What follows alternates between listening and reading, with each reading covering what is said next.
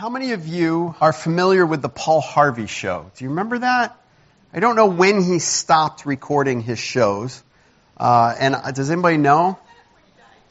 I know, well, yeah, I think he may have stopped sometime before that. I can't tell you. I grew up listening to Paul Harvey. My mom loved listening to Paul Harvey. We would listen in the car all the time. But I can't tell you if those were recorded in reruns or what. I really don't know. But Paul Harvey was great. If you don't know who he is, he would do special interest stories, sometimes stories of historical significance, and they were always fascinating. And he would come on and give kind of an overview of a particular issue or an event in history or a person. And you would sit there and listen to it and think, wow, that's really neat. It's very informative, very interesting. And then he would get to a point and he would say, and now the rest of the story. That's right. Now, of course, he meant there was more to be heard. There's more to the story. Not that it was secret or hidden, but sometimes things that we didn't know about from history, and he would give some insight into some important movements in history or humanity. And it was fascinating. Today, we're going to look at the story of rest. See what I did there? It's very clever, and you should be very impressed. I am easily impressed with myself, evidently.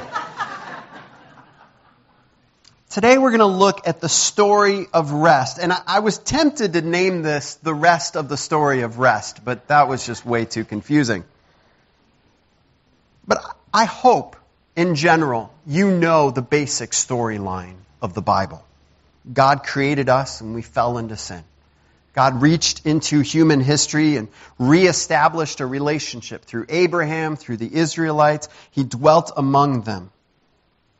God sends His Son to die on the cross for us. He died in our place, took our sin upon Himself, gives us His righteousness. He died, He was buried, He rose again. And then through that, He shapes this thing called the church, this organization that we're a part of, this organism in history that's living and breathing and demonstrating the gospel, this good news of salvation through Christ. And one day, Christ is coming back. He's going to establish His eternal kingdom in a new heavens and a new earth. It's the basic storyline of the Bible. It's in many ways so simple a child can understand it, and yet so deep and profound we can continue to look at it. But in chapter 4 of Hebrews, the author looks at something woven through that story. As Paul Harvey would say, it's kind of the rest of the story. Not that that storyline is incomplete, but there is something sometimes we can miss. And I think it's important and profound. And it is the story of rest. The offer of rest that is woven throughout all of Scripture. God's offer to us to say, you weren't made for this frantic pace of life. You weren't created for these worries weighing down on us constantly. He created us to live in His perfect rest, day in and day out. And so that's what we're going to look at today. What does it mean to live in the rest that God has given us? So we're going to start in chapter 4, verses 1 through 5, and look at God's rest. Let me set this before us. You can follow along. I'm reading out of the NIV. Hebrews chapter 4, 1 through 5. Therefore, since the promise of entering His rest still stands, let us be careful that none of you be found to have fallen short of it. For we also have had the good news proclaimed to us just as they did. But the message they heard was of no value to them because they did not share the faith of those who believed. Now we who have believed enter that rest.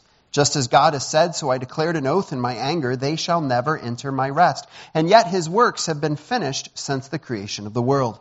For somewhere He has spoken about the seventh day in these words, on the seventh day God rested from all His works. And again in the passage above He says, they shall never enter my rest. This is one of the many places in the book of Hebrews where when you read it, your eyes probably glass over just a little bit, and your thoughts kind of swirl going, what in the world is he talking about? The author of Hebrews is a genius when it comes to interpreting and applying Scripture, and he is digging into some very specific, very unique Old Testament passages. And he's putting them together and building an argument about this rest that is offered to us.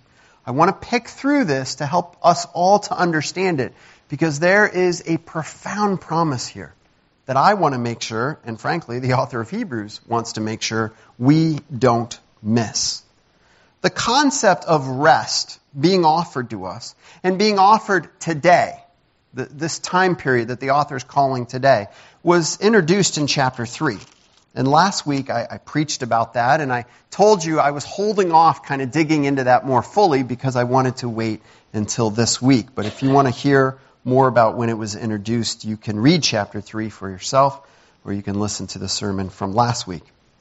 But we pick up in this concept where the author is putting together several different texts and using them all to teach us something. The concept of a Sabbath rest occurs at least 12 times in the book of Hebrews. It's a major theme that comes up again and again. So we need to ask, what does it mean? The meaning here is of a resting place, but there's also, later on in the passage and elsewhere in Hebrews, there's this combination of a resting place and the rest that happens there. So we'll just deal with them together. What is it? It's a place or a rest where rest is possible, where effort and striving and struggles cease. Where rest is possible and where effort and striving and struggles cease. But in the passage, as in Scripture, there's a lot more to the rest than that. Because in Scripture, our rest and the offer of rest is always tied to the presence of God. The rest exists because God is there. And so when God invites us to rest, He's not saying, hey, just unplug and cool it for a while. Although that's okay from time to time. My wife and I are going on vacation next week.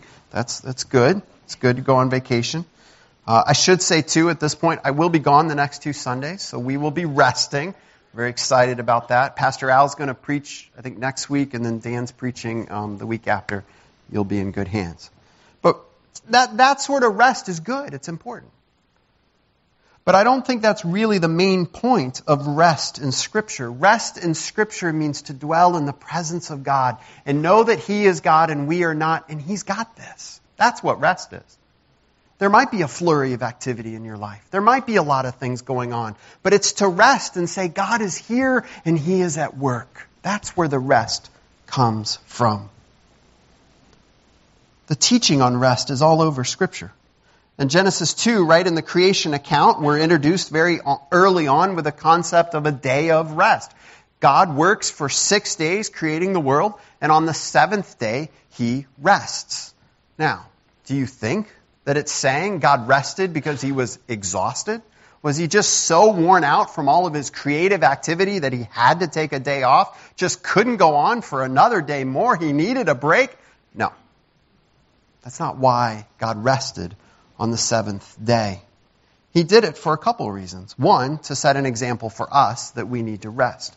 But 2, it introduces this concept of God resting. And later on, this gets picked up throughout Scripture of God inviting us into that rest. Other places, the concept of rest is picked up. Again, Deuteronomy chapter 12 calls the promised land the place of rest. So here's the Israelites, and they're stuck in Egypt, and they're enslaved, and God comes to them. He says, I'm bringing you to a place, and it will be the place where you will rest. A lot of difficulties along the way, but the rest is there, and I'm leading you to it.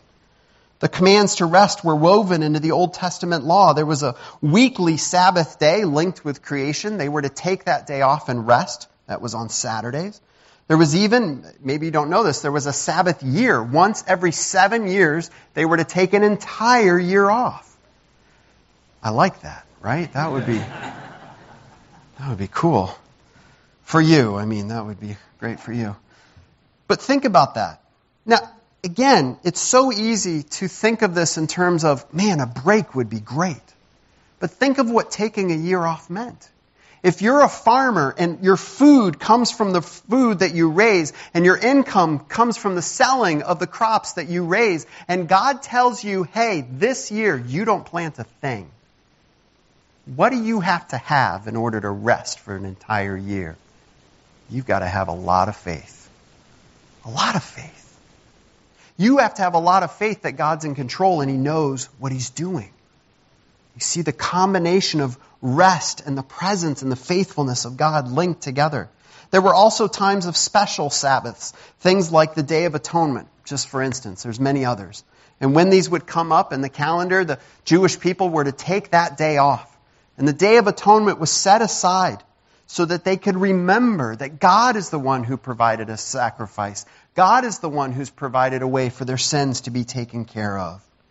Now, throughout the book of Hebrews, the earthly things, like a day of rest, a year of rest, a Sabbath day, these earthly things always point to a spiritual reality. And that's what the author's doing here. This chapter takes that idea of rest from creation and the Exodus and the law, and it says that today, God is still offering that concept of rest to us. And then he gives a warning. At the end of verse 1, he says, let us be careful. This is what the NIV has. Let us be careful that none of you be found to have fallen short of it. I really like the New International Version, but they totally blew this one. Just absolutely blew it. Does anybody have another translation there at the end of verse 1? What does it say? Let us fear. Fear. That doesn't preach well, does it? It doesn't sit well. It's literally saying, be afraid of something. Be fearful. The New Living Translation, I think, actually has a really good one here. I think it's something like, let us tremble with fear. Be afraid that none of you be found to have fallen short of it. He's saying this concept of God offering us rest, this place that we're going to be with Him forever, we should actually be afraid that somebody might miss it. That's how important this is. It's not a, oh well, hope it's okay, no big deal. It's no, this is really, really important. Why? Because it's a message of good news. Look at verse 2. For we also have had the good news proclaimed to us just as they did. Now let's stop for a second. The word good news, we translate or express in English somewhere else as gospel. That's what gospel means. That's all it means. It means good news. I like saying it means great news because I just think it makes it sound better. But it means good news. So the word here is gospel. For we also have had the gospel proclaimed to us just as they. Now who's the they? It's the Israelites in the Old Testament in the Exodus. So think about that for a second. They had some semblance of the good news, a gospel taught to them. What? Where? Moses stood up and said, hey, this guy Jesus Christ is going to be born of a virgin and he's going to die on a cross for our sins and he's going to raise from the dead. No, that never happened. So what is he talking about? Think about what the good news is. God wants to have a relationship with us. God came to Abraham and He said, you're going to be my people and your offspring are going to be my people and I'm going to live among you. He came to Moses and the Israelites, says, I will dwell right there among you. The gospel is the good news that God is gracious and merciful to forgive sins. When Moses said he wanted to see the glory of God, and God said, no, you can't really handle my glory, but I'll give you just a glimpse. And he passes by and his name is proclaimed. A part of that name was God is gracious and merciful. That's good news. Think about what the law entails. God provides a way for something to take the place of the Israelites in the punishment for their sin. That's good news, isn't it? They can be saved by the grace of God. And then God is leading them to a promised land where He will be with them. That's pretty good news. And as I read those things or say those things, you should be thinking, wow, isn't that what Christ did for us? It's good news. The truth is that salvation has always been through the good news from God to His people. And there's good news all over the Old Testament. We think of it so often as harsh and law, and yes, that's there, but quite frankly, if we read our New Testament honestly, there's judgment on sin there as well, isn't there? But grace has always been present. And the offer through God's grace to come and rest has always been present. But then look at what he says. That good news was of no value to them because they did not share in the faith of those who obeyed. The best example I can think of this is when 12 spies were sent in to look at the land of Israel. If you're not familiar with the story, the first time that the Israelites come to the promised land, they're right there on the border, and they send in these 12 guys to check it out. And God had told them, it's a beautiful, wonderful land. I'm going to take care of you there, and I will give you the victory. I will accomplish this for you. 12 guys go in, they spend a while in there, they all come back. 10 of them say, oh, God is right on. This is an amazing land. It's so beautiful and so wonderful, but there's no way this is not going to work. Let's turn around and go somewhere else. There's no way we can take this land. What they were saying was, God can't do it. 2 of them went in, also saw the land, said, this is phenomenal. They said, if God said He's going to do it, He's going to do it. Let's go. 2 groups. Same message was given to both of them. In many ways, they had the exact same experience of going into the land. One group said no way, and one group said yes. Why? Because one group believed. One group believed and trusted in what God had said. In fact, you can look throughout Scripture, and in many ways there were always 2 groups called Israel.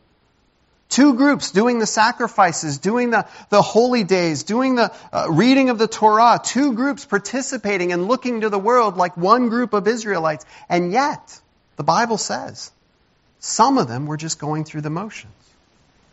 They didn't actually believe. Some of them did the same things, but in and through all of it was a heart of faith. They trusted in God. Hearing the message of faith, hearing the message of the good news, rather, is never enough. It must be joined with faith. We have to believe.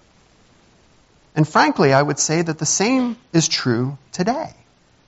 People look at the church and they see our activities and our many, many potlucks, and they look at all the activities that we do and our outreaches and our missions, and every church, and everybody's invited and everybody's involved in it, and they say, oh, that's great, it's your church, it's great. But let's be honest. Sometimes there are people, and we love that they gather with us, but if there's no faith in Christ as the means of salvation, there will be, and always will be, 2 groups that join together. One that goes through the motions, and one that truly believes through faith. So what is this rest that's being offered? Look at verses 3 through 5. The author digs in and goes to Psalm 95, which he introduced in the last chapter. He quotes that in verse 3, so I declared an oath in my anger, they shall never enter my rest. And then he references Genesis 2, and he says, hey, I remember another time that God talked about rest. And he puts this all together. And it's amazing what he says. Because basically what he's saying is, when God created the world, He created everything to function perfectly, the way He intended it. And He created us to live in His presence perfectly, the way He intended it. And then He rested. And there is a really strong indication, and this is what the author of Hebrews is picking up on, that that day of rest was not just one day. It was to be an ongoing, never-ending time of rest. Living in the very presence of God forever. And then sin came into the picture. And sin said, I know God said this, but hey, if you do this, it'll be much better. You'll actually get what you want if you do this. And you disobey God. The great irony of sin is that it promises rest, fulfillment, whatever it is we're looking for. And yet it drags us away from the very thing we were created for. The actual rest that is promised to us from God. And so the author is picking up on this. And he's saying, look, God rested after creation. He promised the Israelites they would rest when they got to the Holy Land. And yet later on, years later, David writes in the Psalms and says there's still this concept of rest. And he's applying all of this to Christ. And he's saying, in Christ, we now have an opportunity, an invitation into this perfect rest, the thing we were created for. But it is a time-sensitive opportunity. And he calls that time today. Look at verses 6 through 8. Therefore, since it still remains for some to enter that rest, and since those who formerly had the good news proclaimed to them did not go in because of their disobedience, God again set a certain day, calling it today.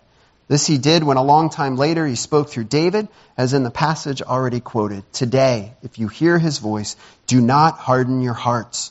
For if Joshua had given them rest, God would not have spoken later about another day. Today. That word is important because it means right now, as long as it is called today, there is an opportunity being offered to each one of us.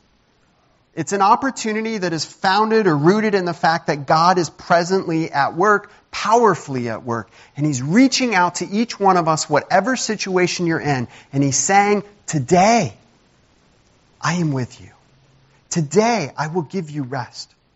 Today, you can know that all of the struggles of this world are not in vain. Today, you can know what you were created to be. Today, you can accept the offer of salvation through Jesus Christ.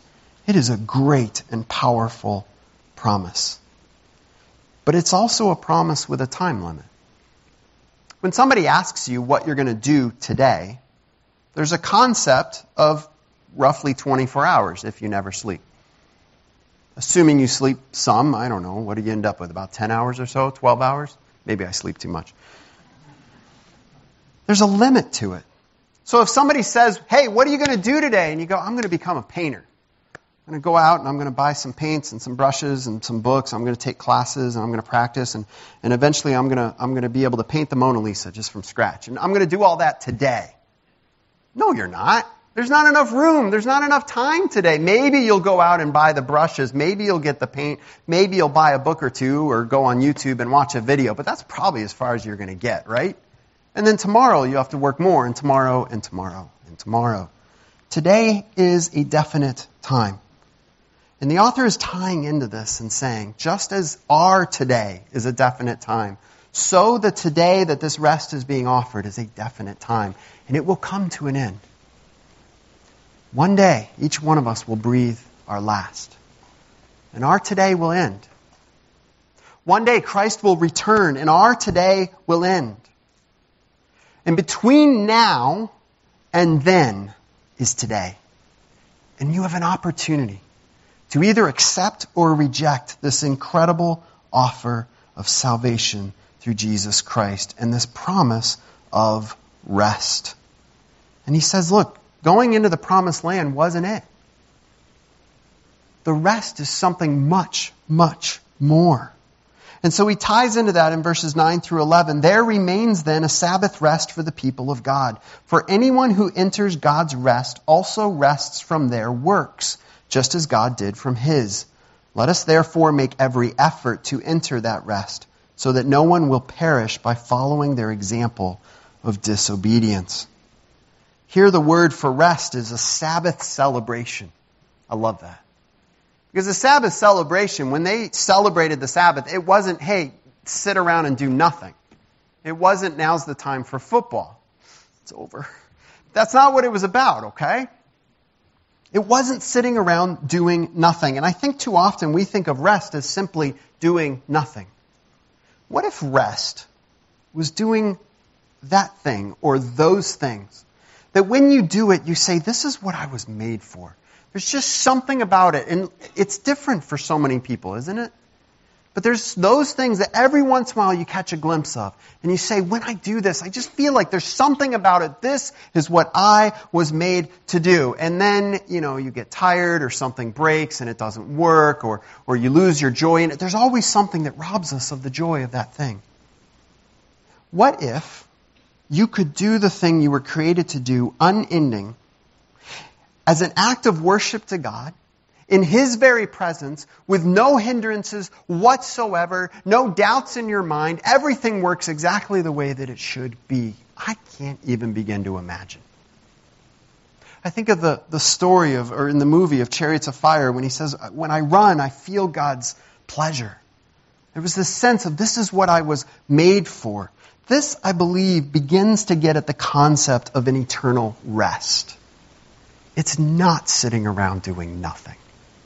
Man, if you go out and tell people, hey, You accept Jesus Christ and forever you'll get to sit around and do nothing. I'm guessing most people are not going to fall in line for that one. But if you tell them, hey, God has a plan for you. He created you to live in His presence, to worship Him unashamed and unafraid forever and ever. I think that's something people are hurting for, longing for. For those saved by Christ, eternity will be an unending Sabbath celebration. And then we come to verse 10. For anyone who enters God's rest also rests from their works, just as God did from His. And what's it talking about here? There's two possibilities. One is that works are what we do to earn God's favor. And it's saying you need to stop that because you can't earn God's favor. Now, let me address this, first of all, by saying that's absolutely what Scripture says. Scripture is very clear on this. We cannot earn God's favor. You can never, ever make yourself good enough for God. That might seem oppressive, but I have found it incredibly freeing.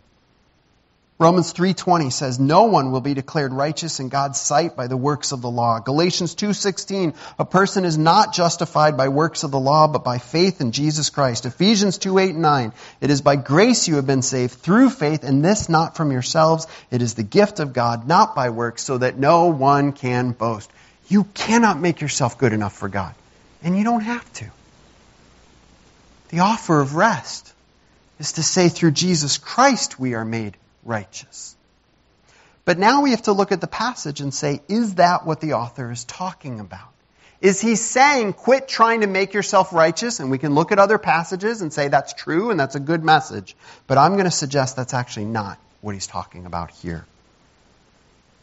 You see, life in between being delivered from Egypt and entering the promised land was tough. They wandered through the wilderness, and every day they woke up, and yes, God was supplying their needs. Yes, He was watching over him, but they still had to get up. They still had to walk. It was difficult. And the author of Hebrews takes this as a metaphor or a signpost pointing to our life today. Our life between the time we accept Christ and the time we end up going to heaven, whether that's Christ coming back or us dying to be with Him, it's tough. It's not this free, easy, just living every day doing whatever we want. It's hard, and frankly, it's work. And I believe what the author is tying into here, as he does so many other places, is keep going because the rest is coming. There is a rest of the story. Christ will come back. I know it's hard right now, but keep on going. And what is it that we are to keep on going in? Look at chapter 3, verse 12. Because in chapter 4, he says, let us therefore make every effort to enter that rest. So is he saying, hey, don't work, and then in the next passage saying, but you better work? No, that doesn't make any sense. So look at chapter 3, verse 12. See to it, brothers and sisters, that none of you has a sinful, unbelieving heart that turns away from the living God. Our effort, our work, is the work of holding on to faith in Jesus Christ. And it is hard. It is hard to hold on to work, or to hold on to faith in Christ. It takes a lot of effort because we live in a world that's constantly pulling us away from that, that's constantly saying either you need to do whatever makes you happy, or you will never be good enough and you should be ashamed of yourself. And those two messages are blaring in our ears. And God comes to us and says, you need to trust me. And so one day, hopefully, we say yes. But then the next day we wake up and go, I don't know. And we walk this path together through this wilderness of our lives right now. And God's saying, keep going, keep going, keep going. And it's hard work to hold on to that faith. And the author of Hebrews is encouraging them to keep going. And the reason he gives here to encourage them, or the motivation, is the rest is coming. I know it's hard now, but it's coming. Keep on going, so that no one will perish by following their example of disobedience. Here he ties back into the story of the Israelites. And he says those spies, just for example, 10 of them came back and they gave a bad report. And what did the rest of them do? They say, yeah, we're with those guys. We don't think God can do it. And what happened to that generation? They fell away. They perished in the wilderness without ever experiencing the rest of the promised land that God had given them, because they didn't believe. And the author of Hebrews comes to us today and says, don't be like that. Learn from their example. But if what is important is faith, and if we can fool ourselves and fool others with this outward expression and these outward activities, who is it and what is it that can judge the heart? And that's where he goes next. Look at verses 12 through 13. For the word of God is alive and active, sharper than any double-edged sword. It penetrates even to dividing the soul and spirit, joints and marrow, judges the thoughts and attitudes of the heart. Nothing in all creation is hidden from God's sight. Everything is uncovered and laid bare before the eyes of him to whom we must give an account. Look back at verse 2 of chapter 4 for a second. You see where it says, for we also have had the good news proclaimed to us, just as they did, but the message they heard. Do you see that phrase? Circle the word message, or whatever your translation has. And then draw an arrow, if you can. I heard some of you flip pages, so this will be tough. But draw an arrow from there to verse 12 for the word of God. Because it's the same word in the Greek. It's the same word. And what he's saying is, the message that they heard back then is the same message that is alive and active today. They didn't get it. What about you? Here's your today. Here's your offer of salvation. What are you going to do with it? And this message is not some wimpy little thing. It's alive and active. It's sharper than a double-edged sword. And it cuts through the armor, the external things that we put on to say, look how great I am. Look how spiritual I am. Look, I took the little cup of juice and I took the little cracker. No, I'm good. I'm in. I dropped some money in the offering plate. I taught Sunday school. I'm really amazing. I gave to the poor. And the Word of God cuts right through all of that. And it looks right into our heart. It says, that's good. Okay, that's great. Good for you. But do you believe? What's your motivation? Are you really trusting in Christ? Or is it something else? God's Word has an ability to cut through all of it. And verse 13 says, nothing is hidden from God. He sees everything. In fact, it uses, this language says that everything is like a naked creature standing helpless before God. Meaning we can't hide. He sees everything. And we don't stand before God and present our case and say, hey, I'm going to tell you a couple really good things about us, and we're completely helpless. You know what's fascinating? This is one of those things that always makes kids giggle in Sunday school. Adam and Eve were naked and helpless in the garden. God made them that way.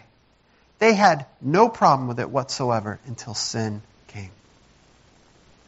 And here the author says, we stand absolutely open and absolutely helpless before God.